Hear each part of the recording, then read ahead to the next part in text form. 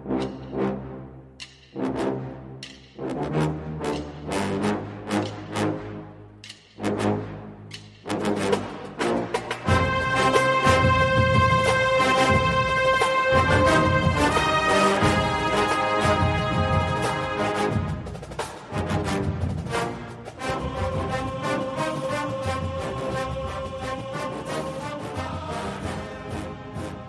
morning, Bucknutters. Welcome to the Bucknuts Morning Five here on Monday, March 11th, 2019. I am Dave Biddle. Very happy to be joined by Bill Bank Green. You know, one thing I really like, Bank, reading your blog and just everything I've seen from Ryan Day, but specifically focusing on your blog over the weekend, he continues to emphasize Ohio recruits, and it's very Jim Tressel-esque, and he's still going to go after the top national kids. So, don't get it misconstrued out there, Bucknutters.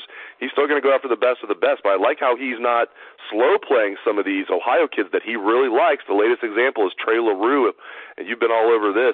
A young man, 6'8", 320 pounds, out of Newark, Ohio, in the 2020 class, three-star kid. I mean, it looks like Ohio State, they've offered him, and looks like he's going to be a Buckeye, according to you, Bank.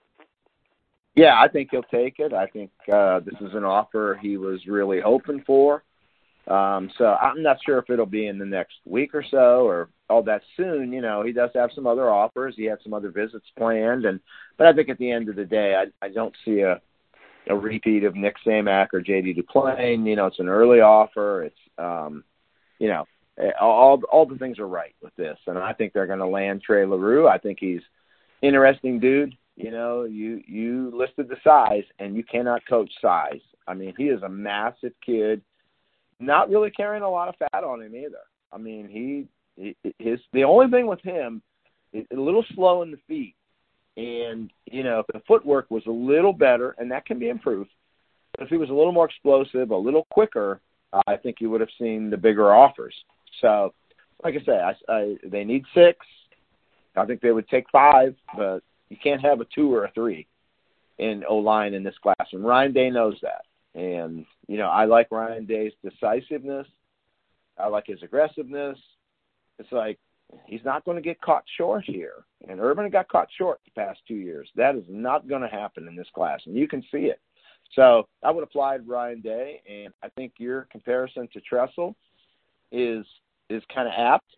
And I think, the national part of this, he learned from Urban. So if you get kind of a hybrid here of Urban Meyer and Jim Tressel in terms of recruiting, then, it's a home run with the bases loaded in the bottom of the ninth. Now we got to see. The first class was Urban's class, and Day tried to do what he could. This one's his. He owns this one. He's got a full year to put it together. So it's too early to be making, all these pronouncements. But, it's not too early to see how he's handling the Ohio kids he wants. The goal here is not let him commit to Purdue, let him commit to Michigan State, get turned down by everybody in America, and then offer this kid October 1 because he's just going to fall on the ground and take it because he's so thrilled.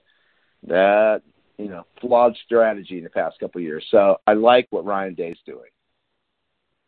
That was going to be my next question. I can tell you like what he's doing, and you actually said those exact words. I do too, and I love what you said about a hybrid of Tressel's recruiting strategy and Urban Meyer's recruiting strategy. And Tressel would recruit nationally too. I know we all know that, but Urban was the king of recruiting nationally, and I think that's completely on point. I think we are seeing a hybrid of Meyer and Tressel here with Ryan Day, and that gets me really excited because that'd be a nice hybrid to have.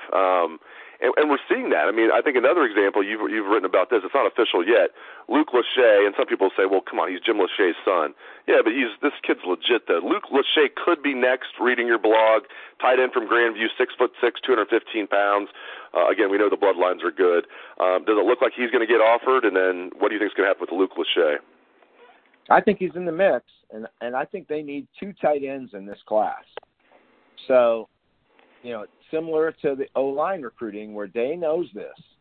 And I think we're going to see him chase national guys. And there could be an offer to an Ohio kid coming at some point. And there are 5 tight ends in Ohio that are going to be playing Power 5 football on Saturday someday. This is the best tight end class in Ohio probably that I've ever seen in terms of talent and depth. You can list these guys 1 through 5, and they're all quality. You know, I think Luke Lachey fits because I think he fits Ryan Day. Now, Luke would not be the highest rated of these 5 guys, and I agree with how they're rated. But, you know, this would be more what Ryan Day needs for his team, not, you know, we're stacking them compared to everybody nationally and we're looking at all their various talents and skills. This is a guy that I think Ryan Day is going to look at for better for his system. And, you know, so I think Luke fits. He's a heck of a pass catcher. And, you know, where most of these tight ends, they're blockers first, don't really have the speed to get down the seam or the athleticism. Watch Luke's basketball highlights. You know, so he fits in that mode.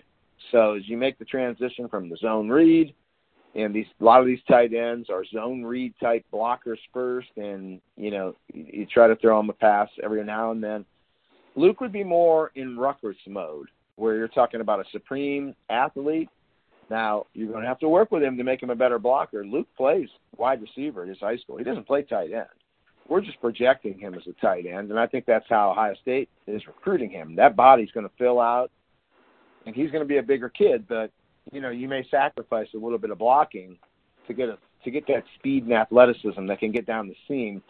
And, you know, we saw last year the horizontal speed that Ohio State used a lot with KJ Hill and Paris. This would be more of a vertical speed, trying to get a mismatch of a tight end on a linebacker.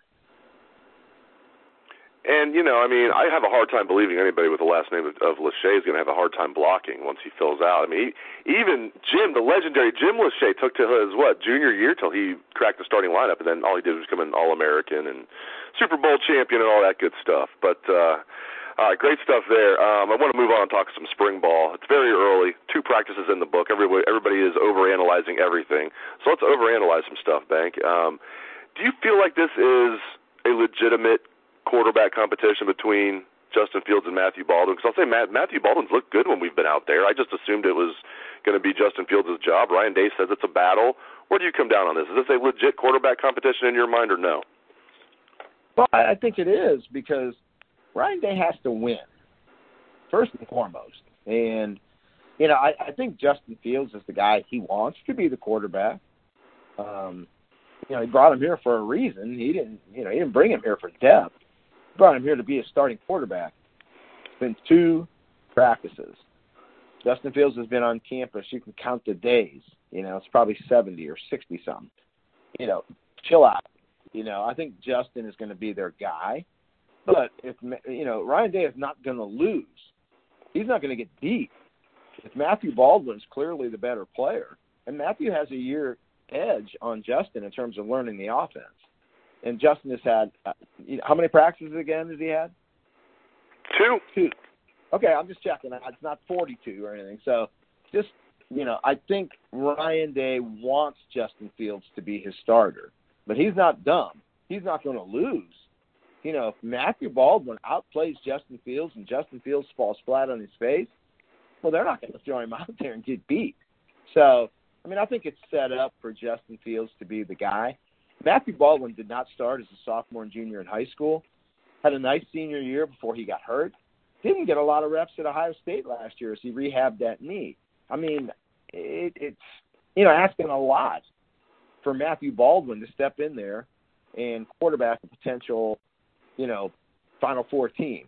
At least Justin Fields has played all through high school, played a lot last year at Georgia, got a lot of reps in practice, and played in games. I think eventually you're going to see Justin Fields separate himself from Matthew Baldwin. But if he doesn't, and Matthew Baldwin is clearly better than Justin Fields, then Matthew Baldwin is going to trot out there week 1, game 1, and take the first snap.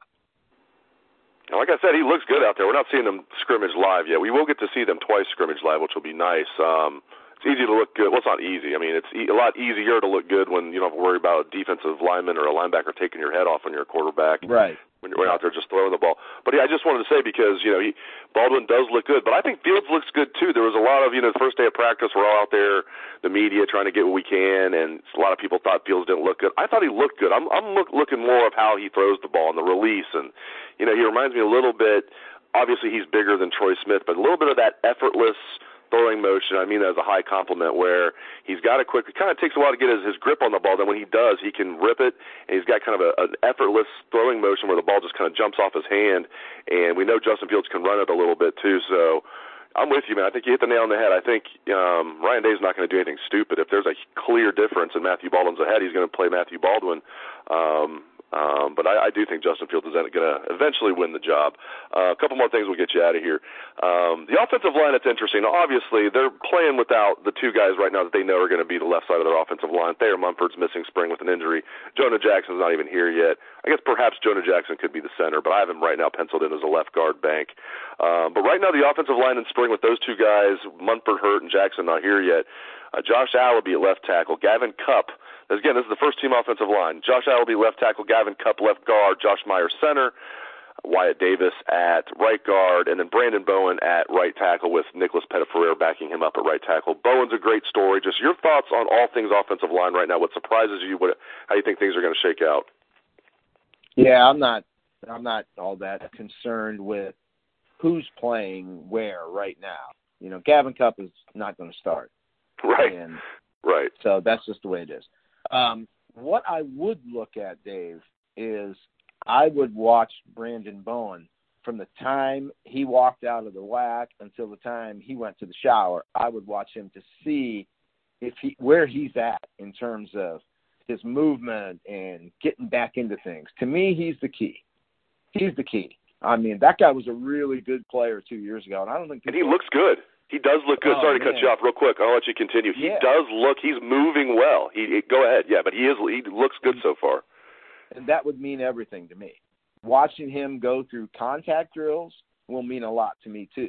If he can hold up physically, when they start banging, he is such a key to this team. Jonah Jackson, I've written about Jonah and we've talked about Jonah before. I mean, that is gigantic that they landed him. He at the end of the year, I think he'll be listed and ranked as their best offensive lineman. I mean, he's that good. So, Bowen, to me, man, I would watch him every practice instead of worrying about, where's Wyatt Davis lined up, where's Gavin Cupp lined up. Don't worry about that. Mumford's going to start. We know that. I would watch Brandon Bowen, man, and if he holds up physically, when they go best on best, when they go full contact, that would be something that would, be first on my list of what I'm watching. Because, I'm like obsessive about O-line play.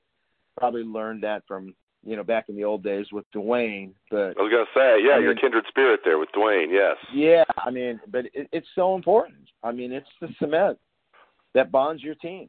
It's the foundation of your team. I've never seen a great team with an average to below average O-line. I've seen teams win championships with average quarterbacks. So the O-line it's so important and it means so much.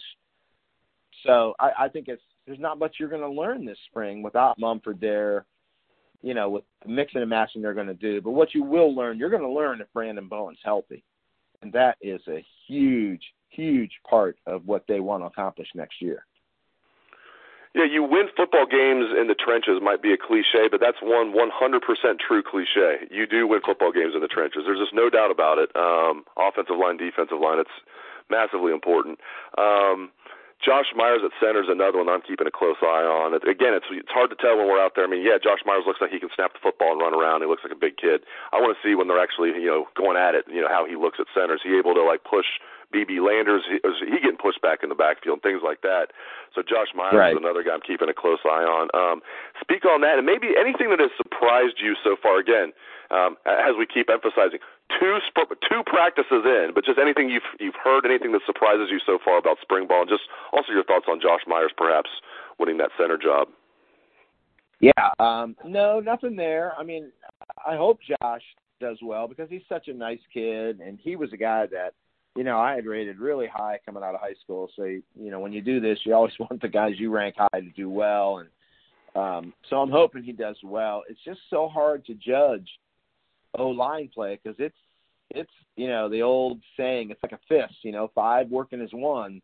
And these are not the right combinations. And I would just look to see who's healthy. And like you say, if you're getting totally destroyed by the guy opposite and pushed in the backfield, that's a problem. But to kind of judge anything out of these combinations that are not going to be combinations you're going to see next year on the field, that's kind of tough to do. And another huge thing to me is the Brendan White move. I mean, I thought that was just shocking and staggering to see that. And then, once you look at it closer, it's like, hey, this is a Greg Mattison thing. I mean, that's what he does with Peppers and Kaliki Hudson and, going back further than that. So I thought that was a real interesting move to get this defense faster and more athletic. Great stuff, as always, from Bill Bank Green. Appreciate it, Bank, and appreciate all the listeners out there for tuning in to the show. Again, the Josh Perry Show will be later today at 2 o'clock, the Joshua Perry Show, I should say. I don't want number 37 getting mad at me. Joshua, not Josh. Thanks again to Bill Bank Green, and thanks to the listeners out there. Hope everyone has a great day. Let's hear that Buckeye swag, best damn band in the land.